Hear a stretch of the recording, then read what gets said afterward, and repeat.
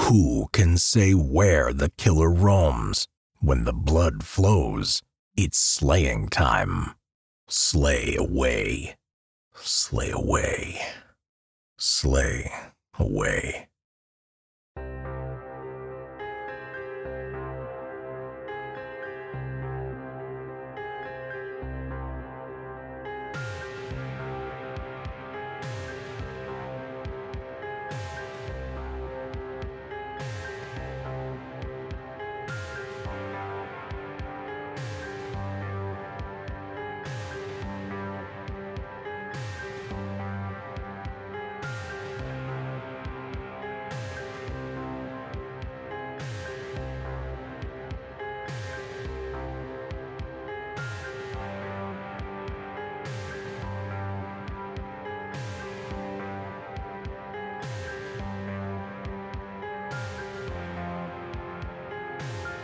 Welcome back to Slay Away, the podcast where we discuss the inspiration behind your favorite horror films, lore, gore, and every kill in between.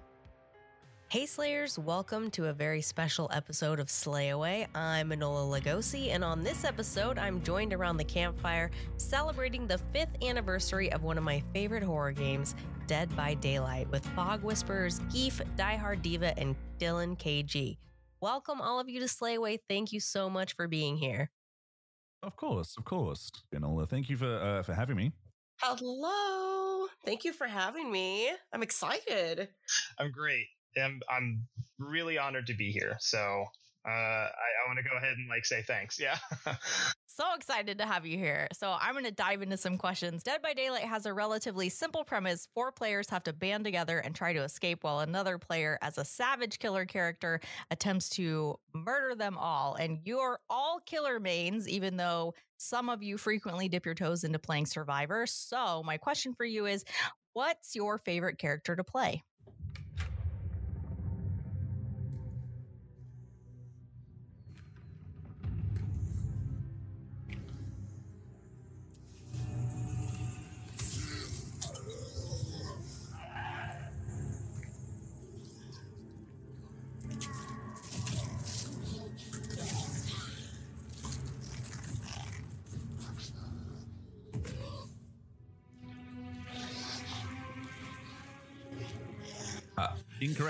Incorrect. I got to pause you, darling. No, I am a killer main. I probably literally in my 3,000 hours, I probably have about 200 hours in Survivor. I do not agree with frequently dip. Okay, I'm just saying I don't frequently dip. It's like I don't enjoy the Survivor experience. Queues are horrible, but 100% the Blight. I love the Blight. He's so good. He's so zoomy. He just zooms everywhere. That's it. That's his whole thing. Yeah, he's so quick. He's so speedy. He gets around. I just like it. Like, he's my favorite killer. Has been since he was introduced.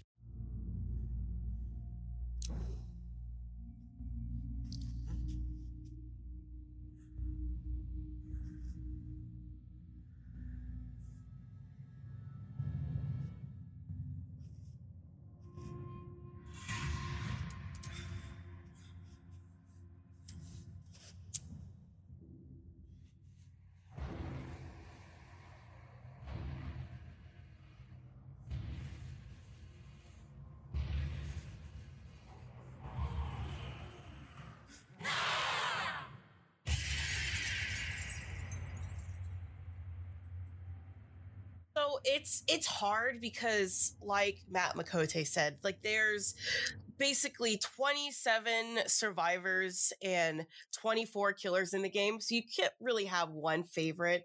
So I kind of bounce around for Survivor. I love Claudette, which was my very first Survivor I started playing with DBD, then Jane Romero and Elodie. Reason being, if you literally mix them all together, that's me IRL, so it's nice to see literally myself kind of in different characters. And then for killer, there's just such a good bunch.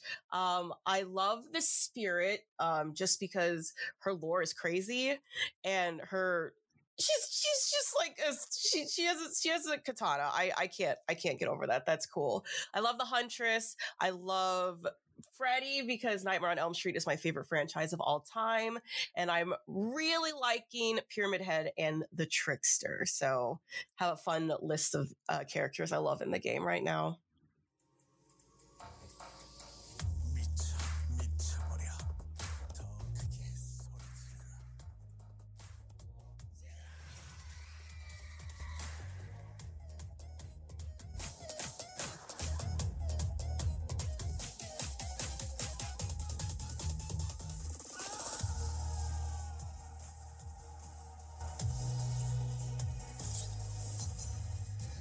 My favorite, so I've adopted two as my little babies, but Pyramid Head and Trickster are my two favorites. Pyramid Head means a lot to me. Silent Hill as a franchise, I guess, even though it's sort of almost at this point long dead. I grew up with Silent Hill a lot, and me and my older brother used to bond over Silent Hill when I was really, really young, and so I have such like reverence for that franchise that when Pyramid Head came out and I learned his ability and I learned how like skill based he was and like how strong, like, you know, all the fun ways to play him, I was like, oh yeah, I definitely want to play this guy. Yeah. And then Trickster, because he's pretty and people didn't like him for a while, and I was like, well, if nobody will like you, I like you, and, and I really enjoy playing as him. So those are my two. So Dead by Daylight is a survival horror game. Are you a horror fan outside of your love for the game? And if so, where else can we find you hanging out or creating content in the horror community? Yes, I've played horror games on stream before. I've played Alien Isolation, Hunt Showdown, Soma, we touched on briefly, wasn't that good. Amnesia Dark Descent, I don't see the raving about it. I don't really get it.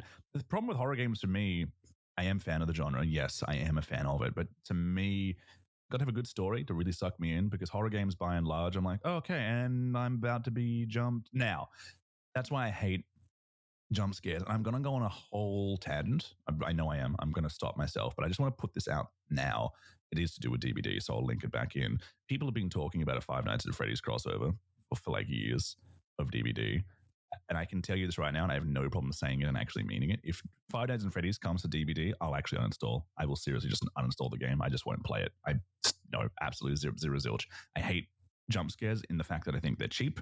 I don't know your stance on them, because you're a really big fan of horror, but I don't think, I mean, come on, if you're going to scare me, you've got other ways to do it, right? Don't just go oogity boogity boo and just jump out. I'm pretty sure a 4-year-old can jump out from a wall and scare me, right? Like, that's not something that you've put time and you've crafted it and experienced, but that's a whole rant that I won't go on just yet.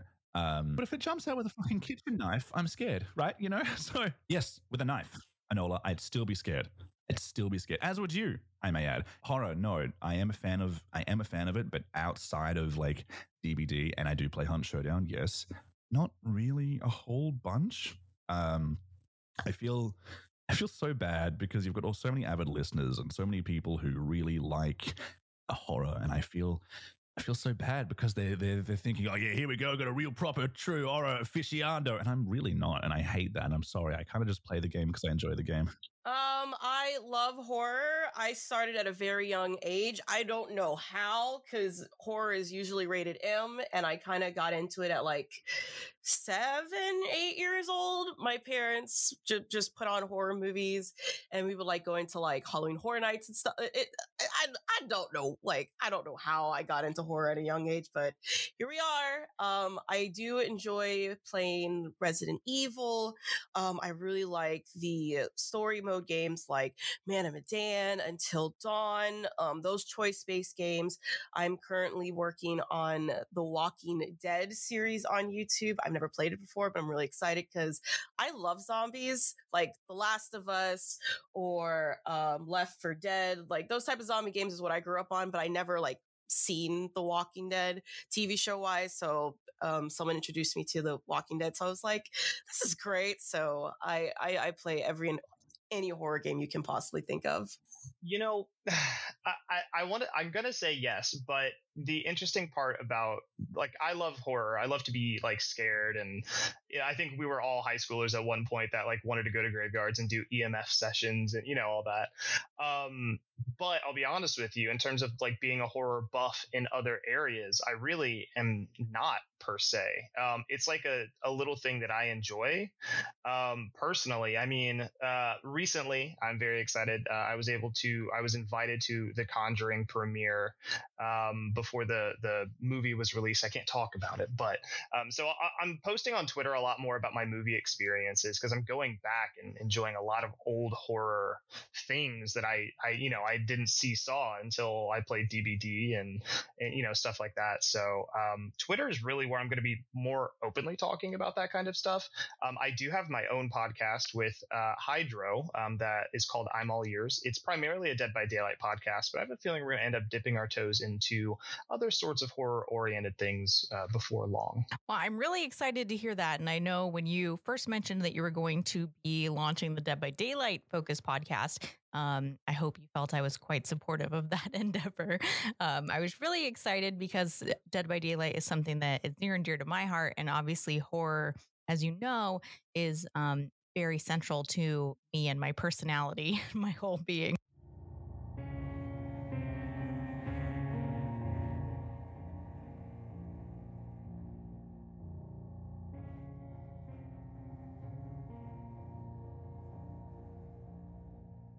What got you into horror in the first place? And maybe that's more of a Dead by Daylight question, but you definitely probably had a few leanings in that direction. Yeah.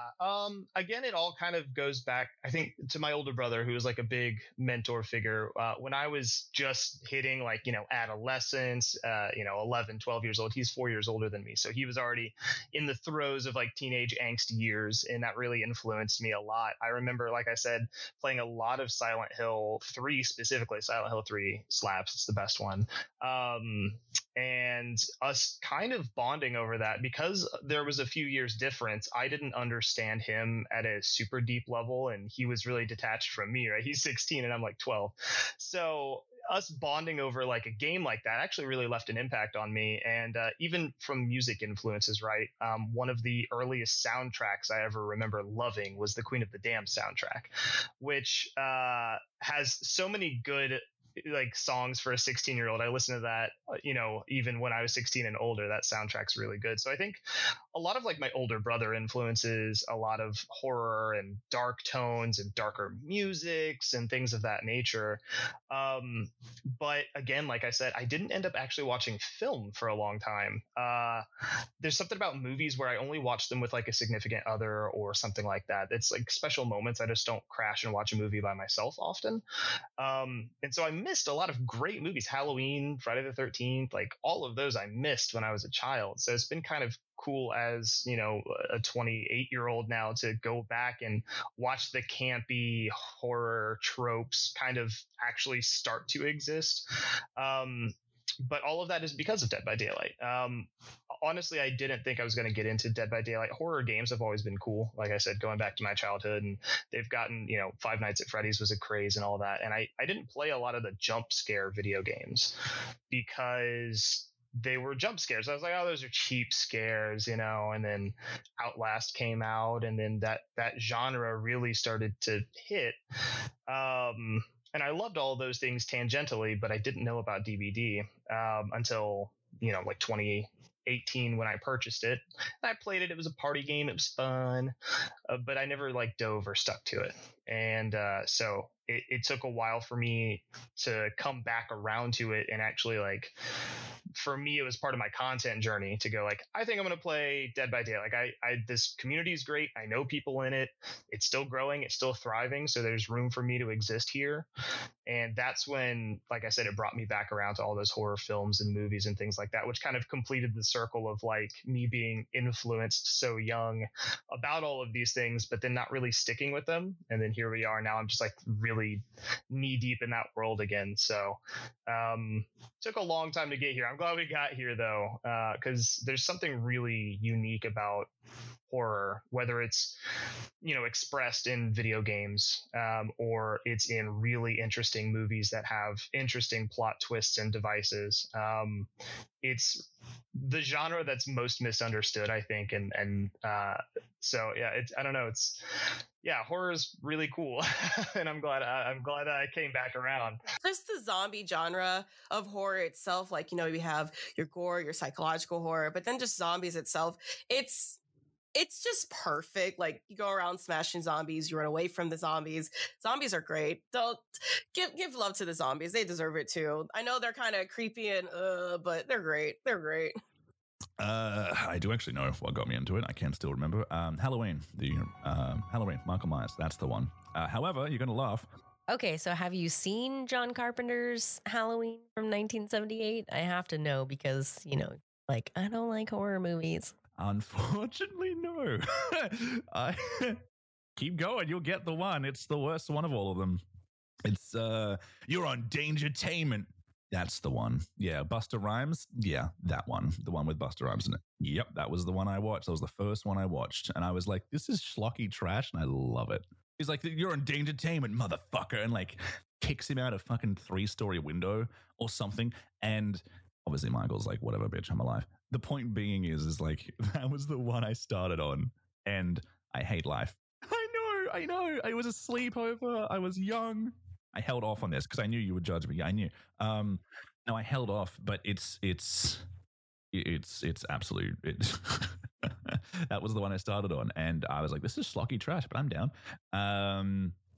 Then I started seeing some other movies, like horror movies, I'd dip my toes into, but I would never go and physically say, "Yes, I want to watch this horror movie," until The Babadook came out, which is an Australian horror movie. Very good. I like it. I'm assuming you've seen it. I reckon if it's horror, you've seen it. So yes, it's very good. And that was like, yeah, fuck yeah, horror. And then DBD, and I was like, you know what? Yeah, I can do this. I don't really like horror games, but I can do this. And then I realized, although a horror game, I wouldn't put DBD into traditional horror game camp like Resident Evil or something, because the shock value wears off pretty quick, and it just becomes murder. So long answer to your question, I'm sorry, but yeah, that's what got me into it. Was I like horror-wise was actually the really shitty Halloween movie with Busta Rhymes, and god damn, I hate saying that. So what initially drew you to Dead by Daylight? What brought you back around to playing the game and getting deeper into it? So I joined Twitch, like watching wise, back in 2017, and I watched people play it, but I didn't really have a PS4 or a lot of consoles because I was still going through school, like finishing my last year in college. So I would just always watch people. But then when I finally got a PS4, I saw it on sale and I was like, okay, let me check it out. And just the mechanics of it being 4 against 1 was so interesting to me, because you don't really see that in games. I mean, now we see it a lot more, but back then it was just you have one killer fighting against 4 survivors who are teamed up. That just seemed so bizarre for me. And I started off as killer main.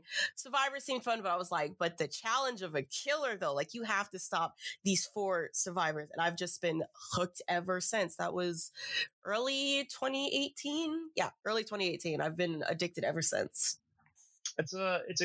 It's a good question, because I'll be honest, when I bought it in 2018, I can't remember the moment that I purchased it. Like, I can't remember there being like a revelatory moment where I was like, this is a sick game and but like, I have to assume I bought it on a whim and played it with a few friends for a very short period of time. And that was kind of it for a while. One of my exes was really into Dead by Daylight and was really into like the community, knew a lot of people in it. And so I had sort of been introduced to it again for a brief period of time in like 2019. But at the time, I was a Warframe partner. I was playing a lot of Warframe. That was technically my main game. And playing anything else was growing pains, and I wasn't willing to go through the growing pains. So I dabbled in DBD, and then it kind of was a thing where I set it aside. But I burnt out on Warframe. I love the game. Nothing against the game. It's just single player content. It's really hard for me to stick to personally for years.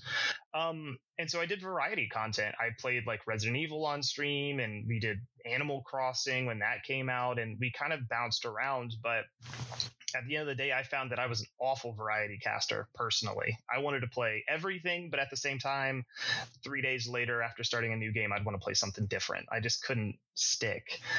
And I kind of went back to the idea. I was like, what is the thing that makes me stick to games? And I'm a competitive player. I like the competition. I like to get better and to constantly be honing and getting, smarter. And I was like, it's multiplayer games. It's always been multiplayer.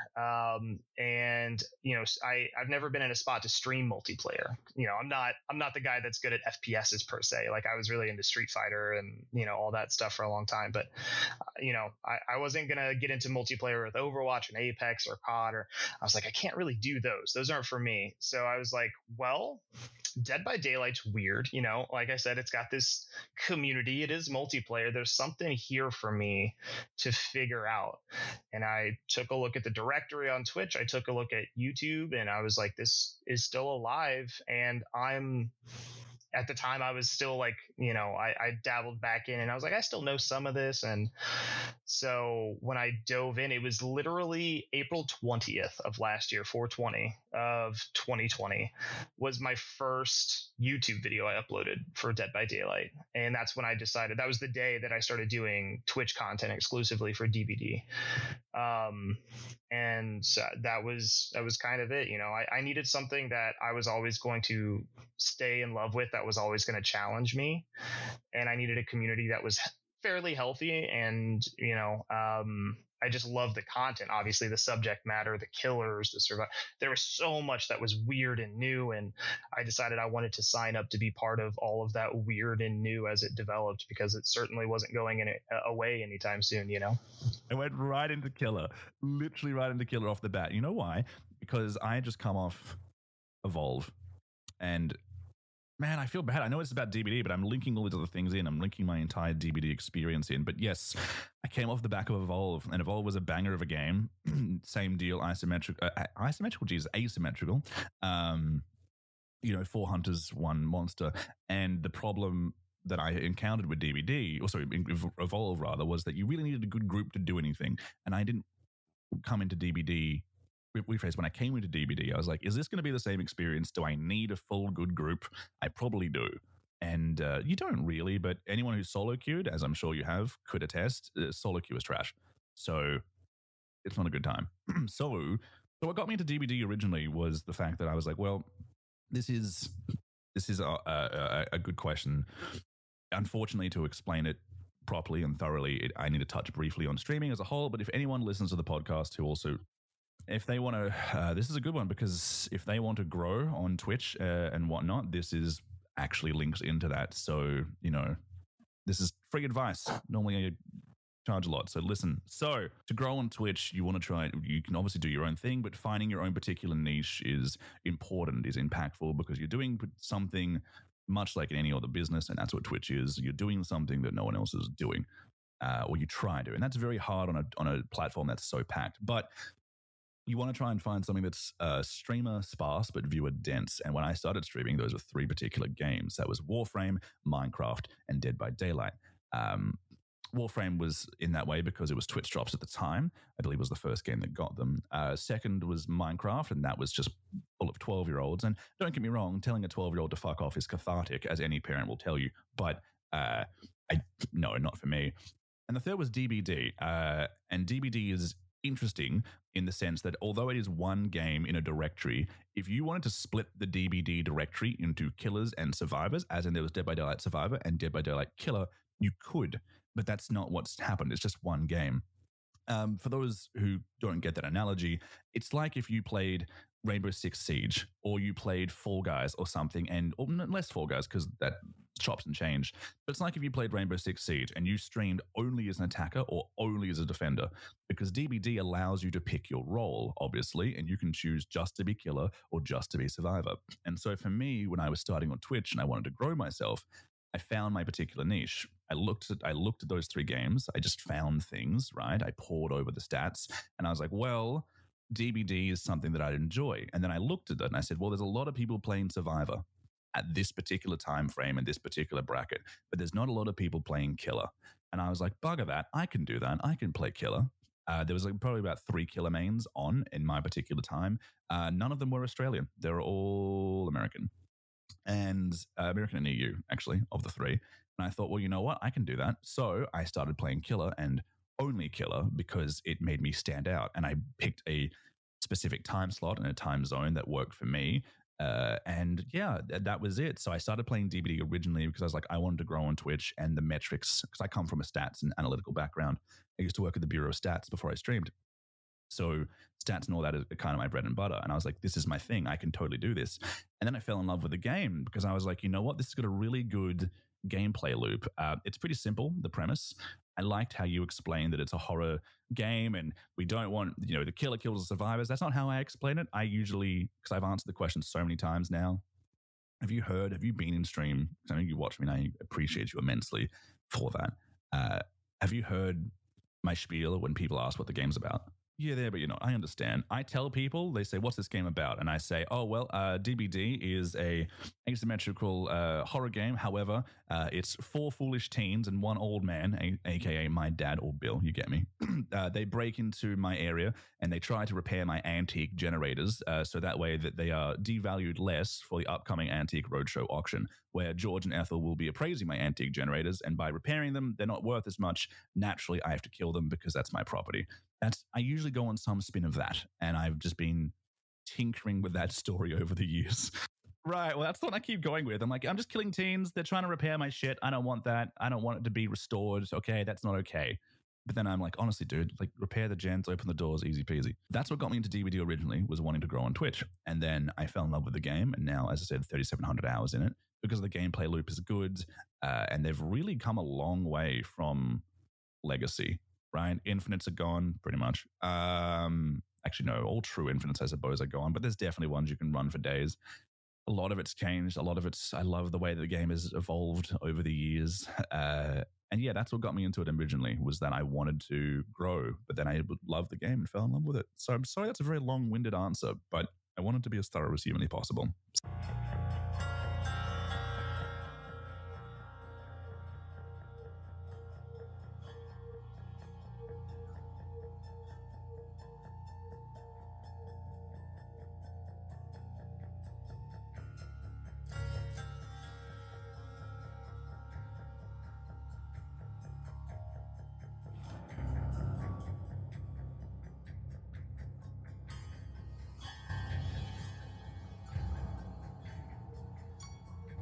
Do you remember your very first experience playing Dead by Daylight? So I played as the Wraith. They had a couple other characters. I think they had like the clown who just recently came out, and you could buy like the copyright characters like Myers, Freddy, and the pig, but I was like, I don't want to pay any money, so I'll just start with the ones that are in the game featured. So I started with the Wraith, and I had no idea what to do. Like, they had the tutorial where it's like, you do this, but then you didn't really get the experience of like playing with different people online. So I got bullied a lot for my first game, but I was like, it was fun. I want to get better at it. And, you've heard the phrase, practice makes perfect. So I kept practicing and practicing, trying different killers out. And then, yeah, now I just kind of demolish survivors if they try to teabag me or something. My first experience with DBD was as killer.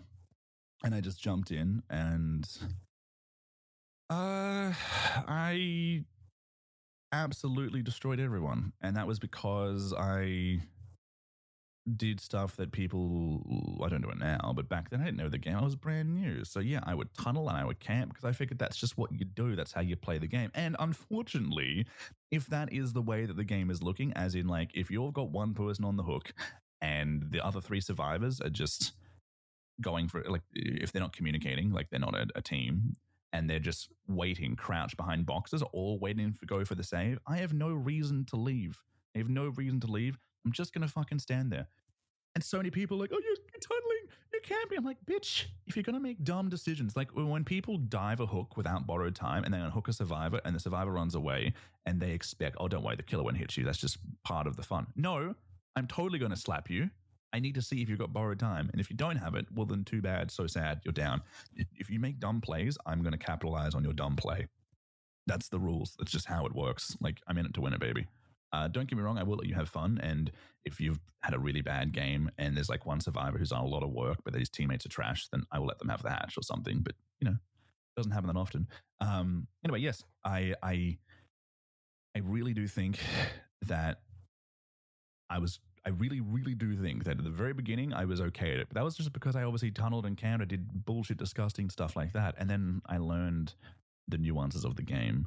And funny enough, I slowly started getting worse because I started playing more to what people...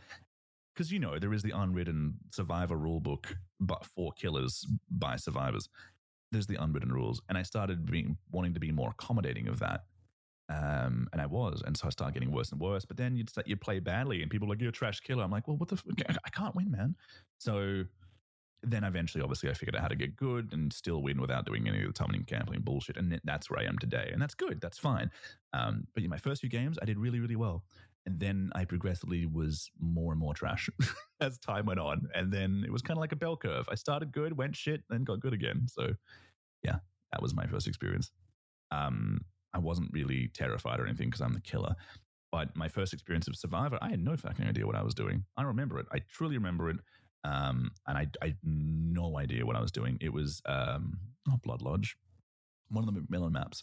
And I had no idea what... not called McMillan, sorry. It was cornfield, cowshed. And I had no idea what I was doing. I was like, oh, there's corn. This is cool. I can sit in the corn. I'm safe. No, not fucking safe. He can still see me.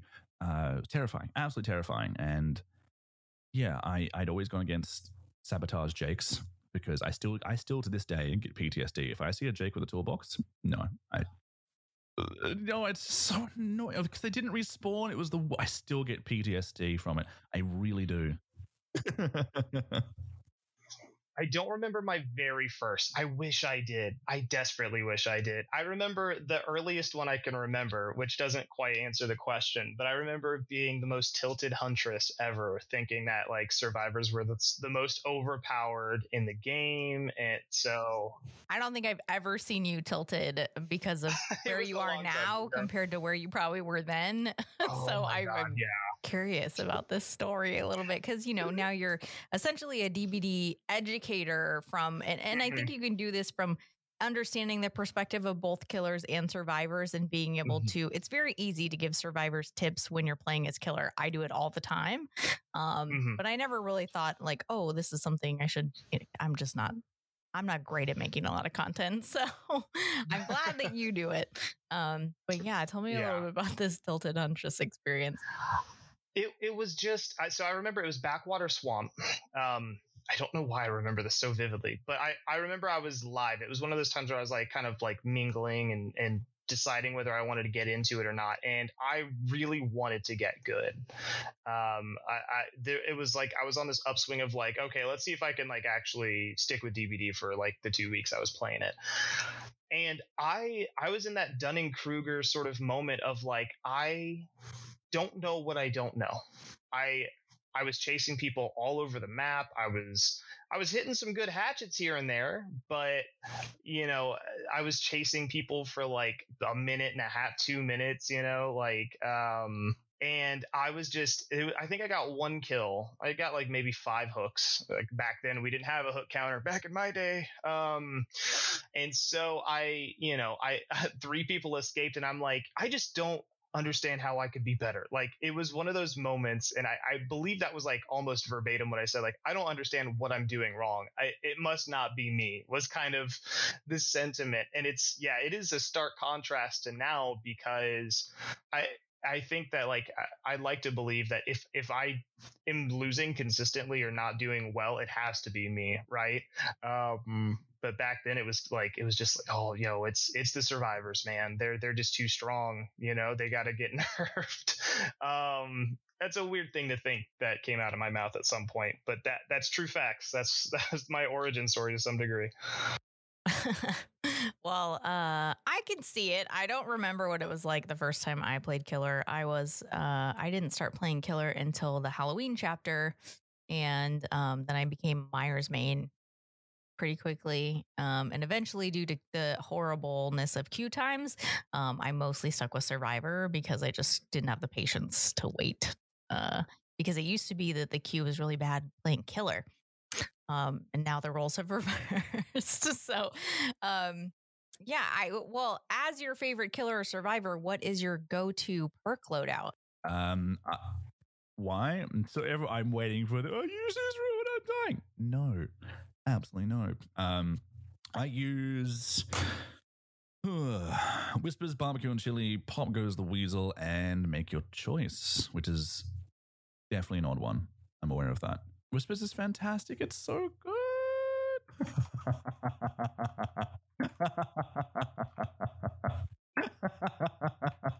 True, though. Anyway, I play, as I said, Make Your Choice, Barbecue and Chili, Whispers, and Pop Goes the Weasel on Blight. And I know that, and for add-ons, I use the one that gives the green add-on considerably increased slam duration, which is really, really good. I think a lot of people are sleeping on it. And Umbra Salts for more turning if I'm feeling that way inclined. But if I'm out of the salts, which does happen, usually turning add-ons is the second one because you've got to do the turn. You need turning. But if I don't have any of those, because I obviously play a lot of Blight, I'll generally use Rush Recovery, which is a great add-on. Why? So, because Rune Undying Tinker, don't get me wrong, that's the meta build. It's very strong. And I hear a lot of people, the problem is you get a killer build that's very strong, people will immediately complain and be like, oh, well, you just use this build because it's a snooze. Well, actually, I use it because it's very strong and it allows me to be more oppressive than I otherwise would be. So that's why I use it. But I stopped using that because I wanted to try something different, and I've kind of slipped into this particular build. Why this build though? Easy to run through, so I will. Whispers, because Whispers is fantastic. Whispers gives you information, and information in DBD is amazing. That's why perks that show the aura of survivors are just generally so good. That's why Object of Obsession was always strong, always has been strong, but then it was really strong when people figured out how to use it. That's why it's been changed. Whispers, of course, although not auto reading, if you know how to use Whispers, it's amazing because tier 3 Whispers, it's just like they're somewhere on the map and you've got no idea. But it's not tier 1. So tier 1 Whispers is like they're somewhere on the map, you've got no idea. But tier 3 Whispers is your terror radius. And just by walking around with Whispers and watching the perk icon light up, when that lights up, you can get a rough idea. You can triangulate pretty easily where a survivor is, especially if you know what you're doing. It's also very good because with the Blight zooming around and you're rushing from gen to gen, you're able to find out if a survivor is in that vicinity of that generator. And if you pass that generator and there's no Whispers, you don't need to stop. Just keep on going. So Whispers is just such a good perk. I run it on pretty much all my killers. Information is fantastic, and Whispers gives me that. Second, Pop Goes the Weasel, just for slowdown. Blight has a lot of map pressure because of how quick he is. You don't really need the slowdown, but gens still get done very quickly. And I'm not using Ruin, so because totem perks, man, they get smashed. So having some form of slowdown is just 12 out of 10. So I'm all about that. Barbecue and Chili, same deal. Aura reading is really good. It tells me where people are, but also, points. Who doesn't love blood points? I'm a slut for blood points. So, more of that. And the final one is Make Your Choice, which I understand is a strange choice on Blight because for those who don't know how Make Your Choice works, I'm assuming people do, but if you don't, the trigger of Make Your Choice says if you're far enough away from a hook and a survivor unhooks and one survivor unhooks another, the person who did the unhooking gets the exposed status. I think it's 45 seconds or a minute. It's a decent amount of time. And that exposed status means that they go down in one shot to a basic attack.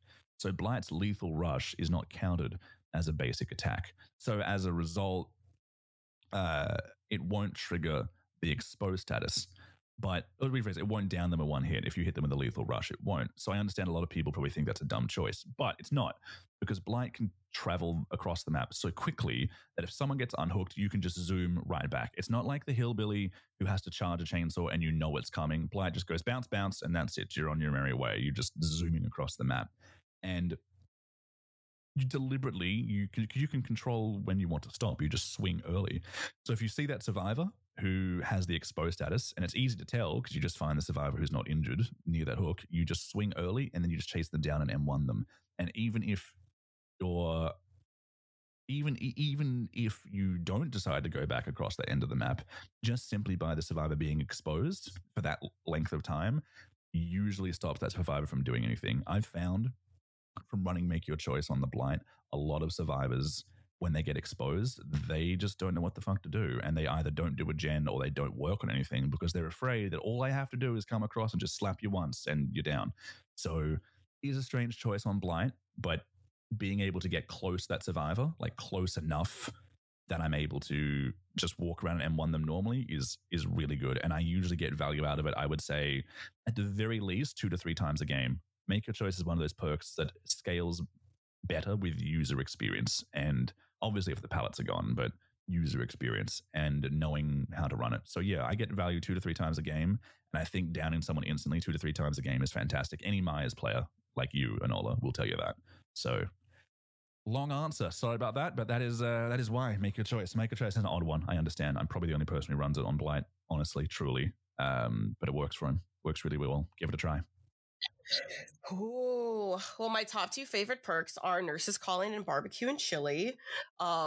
With Nurse's Calling, when a survivor is injured, you're able to see them heal. And with Barbecue and Chili, once you hook a survivor, you can turn around and you can basically see where the other 3 teammates are. I'm a very visual person, so I need to kind of see where people are. So if there's any perk where it's like you're able to see your fellow teammates, so like with Survivor, I really like using Bond. That's really helpful. Or Spine Chill, because I love horror, but I am so silly when it comes to jump scares. I need to know when the killer's coming, so I just need to be alert at all time. So yeah, definitely Barbecue and Chili. Nurse's Calling. Pop Goes the Weasel's good, but I think with like the recent new perks coming into the game with Jill and Leon, I might need to hold off on Pop Goes the Weasel. And what's a good 4th one? I guess if I want to be a little toxic, I like Devoured Hope. It's a little fun. Every time you hook more survivors without them cleansing the totem, you get to Mori them on spot. And the killer's Mori animation is pretty cool. So if I want to be a little messy, I'll bring in Devoured Hope. I have my 2 favorite perk loadouts. I'll do my Survivor one. It's underrated, but it is Empathy, Solidarity, Autodidact, and then you could kind of do whatever for your 4th, but like sometimes I'll do like Second Wind. It's kind of my heal build. It's so underrated. It's like my favorite build in the world, but it kind of goes without explanation. But the idea is like, if somebody's injured, I'm going to get up there, get my Autodidact stacks. If I'm injured too, it's very likely that via like my first Autodidact heal, I end up healing myself because of Solidarity. So if you guys don't know, Autodidact, your first few skill checks actually reverse the heal bar. So when you hit a skill check, it'll take away a chunk of the healing progress. But after your first 2 skill checks, I believe, any skill check you get after that starts multiplying the amount of healing done. So at some point, once you get like 5 stacks of Autodidact, you hit a skill check and you heal somebody for like 60% of their bar. It's insane. And with Solidarity, when you heal somebody else, you heal yourself at a 50% progress rate, which is always nice. But through doing all that, then you have Second Wind. So when you get unhooked, then you just wait a few seconds and you're auto healed. Underrated Steve perk. It's just fun. It's not meta by any means, but I'm not big on like Dead Hard, D-Strike, Unbreakable, that kind of stuff. I'm not either. I've always been, I know maybe it's weird as a survivor. I've always taken pride in the fact that I've never used D-Strike ever. I was like, I don't need D-Strike to be good at this game or to win. And I don't need to bully killers. So, it's not my objective when I play. So I'm just trying to survive the match and get as many points as possible. I don't use Dead Hard. I don't use D-Strike. I don't use any of those types of perks. Right. Yeah, I didn't either. And part of like the education stuff that I've tried to do is because I think people lean on perks really, really, really hard. And so like on a survivor side, you'll see, D-Strike, Unbreakable, Prove Thyself, like the more meta stuff. And I'm not judging anyone for using any of those perks, but I told myself when I wanted to get better and when I wanted to teach people, I wanted to teach people that they could be good at the game without those, and that if you rely on them too much, it can really go south and be kind of a crutch. And that kind of segues into the killer build. When I'm playing Pyramid Head, I usually don't run any slowdown perks. So that's one big thing for me is to test like how well I make decisions, how fast I end my chases. I usually don't run slowdown. I might run Corrupt Intervention, so you might see that on there. But other than that, I am a big fan of Nurse's Call, Monitor and Abuse, which Monitor will shrink his terror radius to about 26 meters. 24 meters. I can't do math. And then Nurse's Call detects healing at 28 meters. And that's really good because Pyramid Head can shoot through walls and stuff. So it makes it really nice to like get the drop on people. But then I usually will use like Infectious Fright and I'm All Ears or something like that. So usually it's just stuff to help me shoot through walls and like get the drop on people and stuff like that. I will sometimes get rid of Monitor and just use Corrupt, like I said. But that's like the go-to Pyramid Head build. If you were really trying to like kit it out and be like, super strong Pyramid Head, there are other builds, but that's mine to test me and my chase times and stuff like that.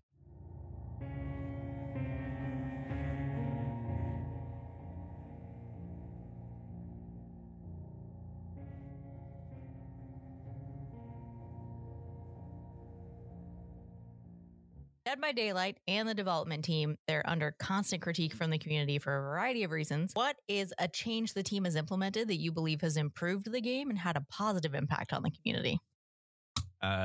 Disconnection penalties. I think that's a good thing because people will just leave with no consequences. I do think the disconnection penalty, I'm fine with that. I'm happy with that. And I know that there's no way you can give any opinion on DBD without it being polarizing to someone out there, because there's always someone who's going to be upset. And to the person who's upset about that, you're a little bitch. But I do think that that's a good thing. They've added penalties for people who just want to leave the game. And I know that some people just want to leave and just fuck off entirely, but you're impacting the experience of 3 others, right? Especially as a survivor who spends upwards of 10 minutes trying to find a game. You get into your game only to find something you don't like, and you're willing to leave and jeopardize the fun of 3 others who are just trying to have a good time. And there's no guarantee that killer's going to take pity. Why should I have to take pity as the killer because you have no patience? Like, I shouldn't. That's just stupid. I'm not going to do that. I do think, as I said, disconnection penalties, really, really good. I think that's a massive positive change to the game. I really do. There's a couple things they've recently changed.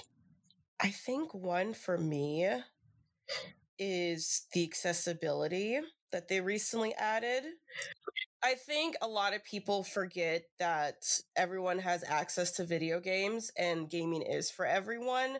So there are times where if the game, like if someone's playing a game and it affects them, like I know one thing I love the accessibility, but like for the doctor, for example, I want to see more changes with accessibility with him, because like even when I play Survivor, like his shock factor kind of gives me a headache, but I know for those who like suffer with epilepsy, that might be even worse for them. So it's like for players who might have a disability and want to play the game, it is nice that they're kind of changing it up so they are able to have that fun and terrifying experience with Dead by Daylight. Because again, it's 2021. The gaming industry is still growing massively and improving, like with the graphics and everything. So it's even with the improvement with the graphics, we still should continue to improve with letting everybody play, because gaming is for everyone. Just make sure we're still in the correct age group, because Dead by Daylight is rated M. So I think they recently mentioned it in the recent broadcast for their 5th anniversary, is the tally with like the auto bans and stuff. Like, as much as I love Dead by Daylight, we do have those toxic players who, they put a lot of hours in the game, so they think they're the king, queen of the world, so they basically own the game, and they treat others, or even especially newcomers, horribly. So I think one thing is, we do have the report system, but I think just like really like looking at like the toxic gameplay of like how certain toxic players might play, kind of get that like punishment they deserve, because at the end of the day, it is a game. We're here to have fun. So especially with like in-game chat, I do like the like recent addition they've added with like the censorship. So it's now like hashtags if they say something inappropriate. I kind of want them to go a little further above that. So it's like if someone's out of line, being rude, out of hand, not being friendly, or you know what I mean, then they can actually get that punishment of like, hey, don't do this.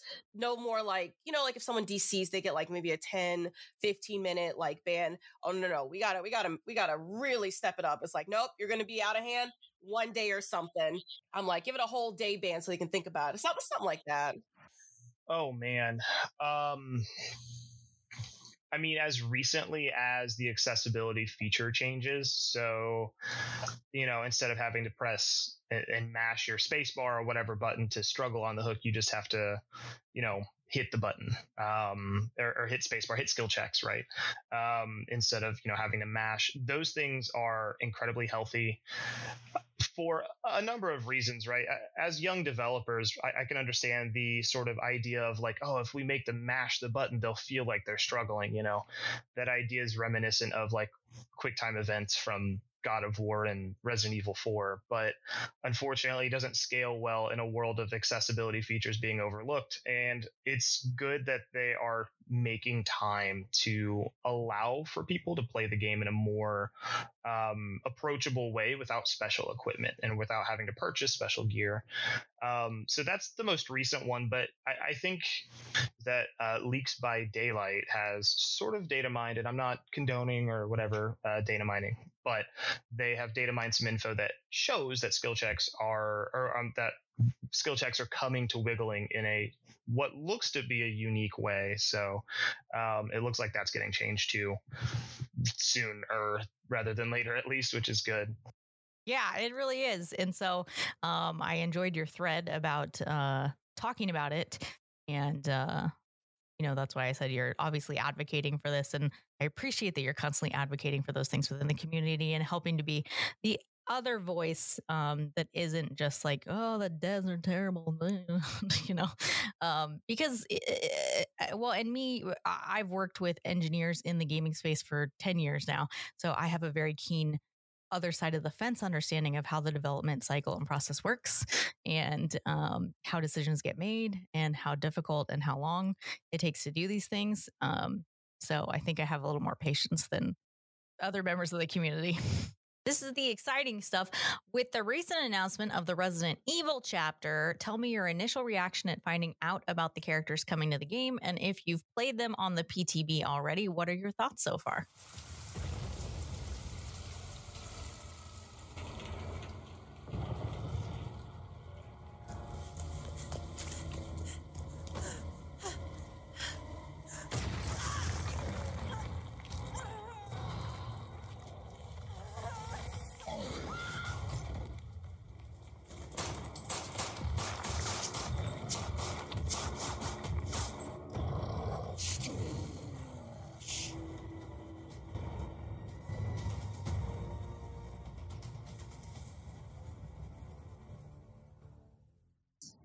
This is my dream chapter. After last year with them announcing Silent Hill, I was like, oh my God, we can actually get more horror video games into the game. And like you said, like longtime Resident Evil fans, like I was really hoping that we could bring some original characters. I know a lot of people were saying they would like to see Jack from 7 or Ethan, or I know a lot of people wanted Lady Demetrius. Don't worry, folks, I wanted her too, but the way Resident Evil is, like the characters they chose, this is Resident Evil. This is just OG Resident Evil. This is perfect. And I was able to do the PTB. I am in love with the map. I'm in love with Jill and Leon's designs and perks, even Nemesis himself. I personally would have liked to see Mr. X, but I have theories, future Fog Fashion videos. I really feel like they can do legendary skins like they did last year. With Silent Hill, they could bring other OG Resident Evil characters, maybe Chris or Claire Redfield, or they could bring Mr. X because Nemesis is a big boy and Mr. X is also a big boy. So I see a lot of potential. And another good thing, I do see a lot of Resident Evil fans coming into Dead by Daylight who haven't played Dead by Daylight before. So a lot more new members coming into the community. I'm really excited. Yeah. Everybody does. They put the tinfoil hats on every time there's a new, who's the killer? Who's the killer? I called Nemesis a while ago. There was no way it was going to be anyone else in my mind. I wouldn't have been upset if it was anyone else, but like he's got the most potential, I think. And I always thought there would be 2 survivors. I definitely thought they would do. I mean, there's so many characters to choose from. There's no way they just pick the one. And so I'm floored. Leon, Jill, Nemesis. Jill is like my favorite Resident Evil character. She is so cool. I haven't played Resident Evil, like the original Resident Evil Nemesis, but I played 3 remake and I was like, she is so sick. She's like my new survivor main. I did play the PTB, and I am actually working on a very in-depth video about the new map for Raccoon City Police Department, because that map is 1-to-1 identical to Resident Evil 2 Remake, which is very cool. The map, I think this is the biggest map and most detailed map we've ever had installed to the game. For those who have not played Resident Evil 2 Remake, I'd probably recommend you play the 2 Remake first before you jump into the new map, because it's literally copied right from the remake into the game. Like, there's so many details that I remember from 2. Like, there were some codes on the wall, like the library where Mr. X, it's traumatizing because it was terrifying, but the library where Mr. X would chase you around, it's just completely detailed. So I think they did a really good job. I understand like why we would get like graphical updates from the past instead of a new map, but after looking at this map, not mad. They did a great job. It's spot on, exact replica of the 2 remake. So I have no flaws. Mm-hmm. Yeah, because it's weird because you could play Resident Evil 2 Remake, 3 times, but then you hop into Dead by Daylight, and the minute you're looking for a pallet or a gen, you have no idea where you are on that map. Yeah, and they blew out and made quite a few more doorways so that things connect and make more sense. And but this is one of the best chapters they've ever made. There are very few glaring, just broken bugs. The zombie AI is a little goofy, but they've already mentioned there are a few like minor bugs with them not hearing everything, because there are zombies on the map now, which is cool. But I think Nemesis is a very good killer. He needs just a few tweaks because he's got some little quirks to him that I don't think are working as intended. The survivor perks are insane, as Leon being able to craft like flashbang grenades, and Jill can like trap gens that blow up when killers kick them. Yeah, the sacrifice is you can't finish the gen. It doesn't work if you finish the gen first. But it's interesting. It changes again, like what happened when the Saw chapter came out. That was the first chapter where the killer really changed the gameplay and how to, I guess, win or survive because of what the traps did, and that you couldn't just leave the match with an active trap on your head and things like that. So I do like where they bring in elements that really will change how you have to think and do things. You can't just run a game exactly the same every single time as a survivor or as a killer to finish your objective. Exactly. The keeping survivors on their toes is kind of, because there are, more survivor players than killer. And if every game's predictable, then there are not any more survivor players anymore. So I think adding in things like AI that are sort of ever evolving and changing and less predictable, but the killer, I think that this is just a very inventive, great approach to the game. And I've said this before, but them implementing Victor recently, where you can control 2 people at once, and then them implementing AI, it's like they're shooting for loftier goals and crazier things. And I'm proud of the dev team because they're making it happen. It's cool. I really think with like legendary skins, they can definitely do Mr. X, and then same, since we got 2 survivors, male and female, they can definitely bring other legendary skins, quote unquote, but characters into the game as well. So I see a lot of potential coming soon. And what a big year, like Resident Evil's 25th anniversary, Dead by Daylight's 5th anniversary. Perfect timing.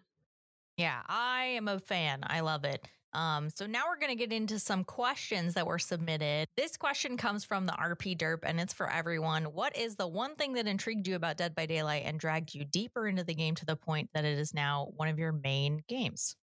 Yeah.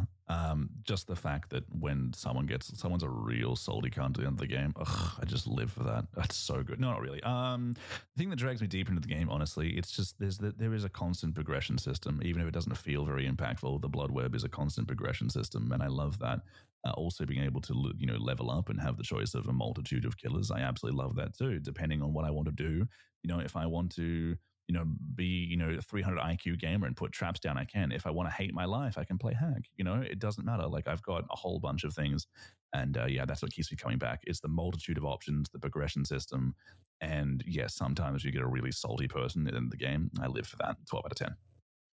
Like I said, I've never really seen a 4 against 1 tactic with video game like this. I'm also not, I play other multiplayer games like Overwatch and Apex, but that's like, 6 against 6, 3 against 3. But with this specifically, it's 4 against 1. And also you're playing tag, really. So I think that's kind of cool where it's like you're playing tag with other multiplayer games, but in like a horror realm, a horror universe in the entity. So it just dragged me so deep where it's like I'm addicted. I play other games, but like I always just find my way back to this game because literally every match you go into, it is never the same. You might play the same killers, same survivor, bring in the same perks, XYZ, but it is always different. And I love that. Oh man. Honestly, it was because it's unique was really what it was. 4v1, the dark, sort of mysterious, eerie feeling combined with it being multiplayer. There's just no other game that has been multiplayer and has lasted this long and has been so incredibly unique. That's 100% what it is for me. There's more than meets the eye. It's weird, it's unique, and yeah, that was the biggest reason, on top of it just, being multiplayer. This question comes from Catstead, host of the TGIF Horror Podcast, and it's also for everyone. Kat asks, if you could have any horror villain join Dead by Daylight, who would you choose? I hope a lot of people have said this. Jason. Absolutely Jason. A billion years Jason. Best of luck. It's never going to happen, but Jason. Never gonna happen, but good luck. Yeah, Jason. Yeah, because good luck. That one's tied up in legal hell. Real shame too. Honestly, like a real shame. But yeah, Jason, 1000% Jason. Love it. Yeah, let's do it. Let's fucking go. Yeah, Jason. Enough said. Ooh, well, we already got my dream chapter, Resident Evil, but I personally would love to have Candyman come into the game. Kind of like what they did with Bruce Campbell with Ash. I would love to have Tony Todd voice Candyman, just be my victim. Just, I don't know, have that whispered into my ear while I'm running away. I'm just like, it's a dream. I just love Tony Todd. He's a great actor. If you're listening to this, Tony Todd, I love you. I do. You're great. Man, if I'd been asked this a long time ago, I would say Pyramid Head. I thought that was never going to happen. The next big one for me is like Alien. Like, I grew up, me and my dad watched a lot of Alien growing up, and if they could get a xenomorph in the game somehow, that would be kind of the pinnacle for me. I didn't grow up with like Hellraiser or, there's a lot of other beloved things that people want to see in the game, but Alien would be like, after that, I just would be impressed with anything else. But that's my big ask. Think about when a xenomorph interacts with a generator and it's acid touched, so you can't interact with it for a certain amount of time until a cooldown or something happens because it's, burned through the hull, essentially. I just did the recording for my Alien episode yesterday, so this is very fresh in my mind. Love xenomorphs. So this question is from Vessel Official, and it is for Dylan, but I'm going to open it up to everybody. What killer do you think would cook you the best meal on a date? Okay, cool. Well, thanks, Dylan. Cool. Love you, Dylan. No, it's a good one. No, let Dylan have his thing. It's all right. Congratulations, you pink-head bastard. I love you. Oh, easily Bubba. He's got that barbecue and chili. Like, he's got it down. That's just like no questions asked. I think you'd be great at it. Yeah. Good family cooking. Yeah. Show you a good time. The nurse. Sally seems like a sweet gal. I don't know what it is. She just seems really sweet. She's terrifying. Like if you go up against a really good nurse main, she's terrifying. But I feel like Sally's sweet. She seems like a very nurse. Like she'll take care of you. Like her name, Nurse. She'll take care of you. So I think Sally could cook up a really nice meal on a date. Absolutely the hag, not even a question. Like she's the only one who has any cooking experience, really. So yeah. Exactly. Everything's family style. So these questions come from Moonsun, and they're also for you, Dylan. So, and there's a few of them here. So many people do believe that the trickster is still weak. Do you think so as well? What would you change about him? I think he's comparatively weak in certain circumstances. I think weakness is circumstantial. There's a lot of nuance to the conversation of weakness in Dead by Daylight, but because in a lot of ways, in a lot of loops, I would consider Trickster stronger than a lot of basic M1 killers. But his biggest issue is like lack of splitting pressure. You could argue that it takes Trickster, like his time to down somebody is a little lengthier than somebody else who has, his range, for instance, like Huntress. So I think it would be really cool if he were different. And I've proposed this change before, but a slight change to the laceration meter would be all that I would ever change. For those of you that don't know, when Trickster throws a knife at somebody and it hits, their laceration meter procs and it starts to fill up, and it takes 8 knives to take a health state down. So what I would say to do is, because it takes 8 knives to take a health state, I would put a hard cutoff on the laceration meter. So say you throw 4 or 5 knives at somebody and you've passed a 50% threshold, it'd be cool if the laceration meter stopped at 4 knives. So the next time you encounter that person, you only have to throw 4 more knives, which would give you this long-standing pressure. It wouldn't be too broken. So you can see 2 people and throw 4 knives in one guy and then 5 knives in another, and then commit to a chase and still have some pressure on them, be able to get those downs faster later, but it's not so overwhelming. But the idea would be that if you don't commit to throwing 4 knives, if you only throw 2 knives on somebody, then it would decay to 0. So the idea that you have to commit to throwing 4 or 5 knives if you want to split pressure, I just think that would make him have a lot of viability in a lot of different areas. Because if somebody's got a strong loop on me and I've got 6 knives in them and I have to leave, it's well, I just wasted a bunch of time. That sucks. So that's what I would change. Yeah, that makes sense. Because no matter what, if he runs out, he's got to go get more as well. So, so what, in your opinion, does the game need the most? This was an interesting question. I'm not sure how it's framed exactly, but what does it need the most? Ooh. What do I think the game needs? I think, oh dear God, I'm gonna go a big brain route. I think the game needs a community that's willing to be more empathetic. That's what I think. I think the game does very well. If we're talking balance of the game, stuff like that conversation's always ever growing and ever changing. What I say today won't matter in 6 months because things could change. But I think we as community members have to take more time to think not only of ourselves, but of the other side, of the other survivors and of the developers, especially before we speak, before we act. Is what we're saying and doing really going to help people, or is it only to hurt people and make us feel good? Whether that's in...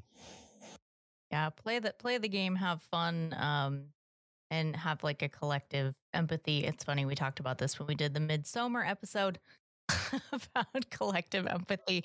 Not to say that is appropriate, but I think we do have to have a bit of a collective empathy, because when I am in a match, I don't just DC, because I think about the time that it took all of us to get into that queue and how leaving that game will affect everybody else. So, and I don't, I'm playing, I'm trying to have a good time. Everybody else is trying to have a good time too. And I think you have to think about that from the killer perspective too, because nobody's having fun if you're just camping and tunneling. So that's why I don't play that way. Regardless of the unwritten rules by survivors written for killers. Right. Yeah. That's one thing when it comes to education is, I don't play, I won't give up my game so that everybody can have a great time, but I'm not going to ruin somebody's time and tunnel the first person I see. You know what I mean? Like it's about kind of just thinking a little bit. It's really all it is, and not thinking about yourself, I think, is like step one. Obviously you can want to win, but you wanting to win at all costs, I think, is maybe not always the healthiest thing. That there's a lot to be said about that. That's a whole like 2-hour discussion, but yeah. So if you could have any killer mechanic added to the game, what would it be? Oh man, that's a very That's a meteor one, and that's the question we end on. That is a very interesting question. There's been so much added to the game. I've kind of talked about this before, and I don't know if this would be an ability or a perk, but I'm just going to throw this out because I've snowballed this before. But I would love a killer or perk that makes it look like gens are further along than they are. When Trickster came out, I was like, oh, it'd be cool if he was like a trickster and like played tricks. Trickster's like he does knife tricks, not. So I would, but in my head it would be like, wouldn't it be really cool if the killer could trap a gen? Somebody is like, oh man, this gen's at 50%. They run up to it and then it gets locked for a minute, like just because they interacted with a trapped gen or something like that would be cool. Like it's an illusion. Haha, joke's on you. There's actually no progress on this gen and how nobody can touch it. Ha ha ha ha. Like I think there's something really unique in that. I know a lot of people want abilities like a killer that like looks like a survivor or can turn into survivors, and I'm trying to think about balance when I make my suggestions. So I think we all just really wish that we had gotten that in Friday the 13th, the game, before it got into legal battles and we weren't able to get it, even though because it was coming. And then it wasn't. And I think also Mrs. Voorhees was coming. So just the difference there. So things we don't have. But yeah, I mean, there's different things. I mean, we have so much you can, and the combinations you can do with perk loadouts, like you can really do almost anything. But at the same time, there are perks that have come out that I think diminish another perk that already existed. Yeah. So that perk kind of seems useless at this point, yeah. So, and I think that also goes with some of the perks on Jill or Leon. Yeah. Now, because I think I was comparing one of Jill's perks to another one. I'm not remembering exactly what it was now, but that's insanely good. That like lets you cleanse really fast. Yeah, I was like, well, so just forget using small game or whatever detective's hunch. But there are a lot of perks that also kind of do similar things. So I really want them to think a little more outside of the box. The gradual sort of power creep almost of perks makes it so it's like Hex Thrill of the Hunt is different than Undying, but who's going to use Thrill of the Hunt anymore, right? Like, I'm glad they've gone back and reworked a lot of things to do something different.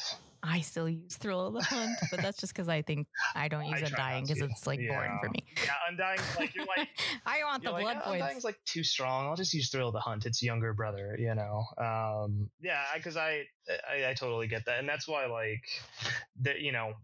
I'm glad small game is the way it is now, because Detective's Hunch was like, it was nice, but to me it was like never used it. But collectively, I always thought that Tap as a survivor had the strongest perks. Like he had 3 really strong perks. Tenacity, yeah. It's and thinking about it right from like a new player perspective, small game's like a free perk. So the fact that it's like highly useful and free, like yes, Detective's Hunch is super, super strong, but now it's like not as necessary, but it's more specific. So there are some trades, but and that's why I'm glad like with Leon, they have this whole flashbang thing and stuff like that.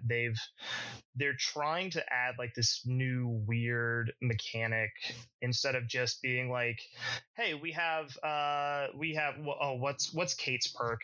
It is like Windows of Opportunity, like shows you all the auras of everything. But then it's like, here's Zenshin Tactics, which is the same thing, but for a killer. Like we've seen some of those reskins, but I'm glad that with this DLC, the perks are real weird. They're all pretty weird.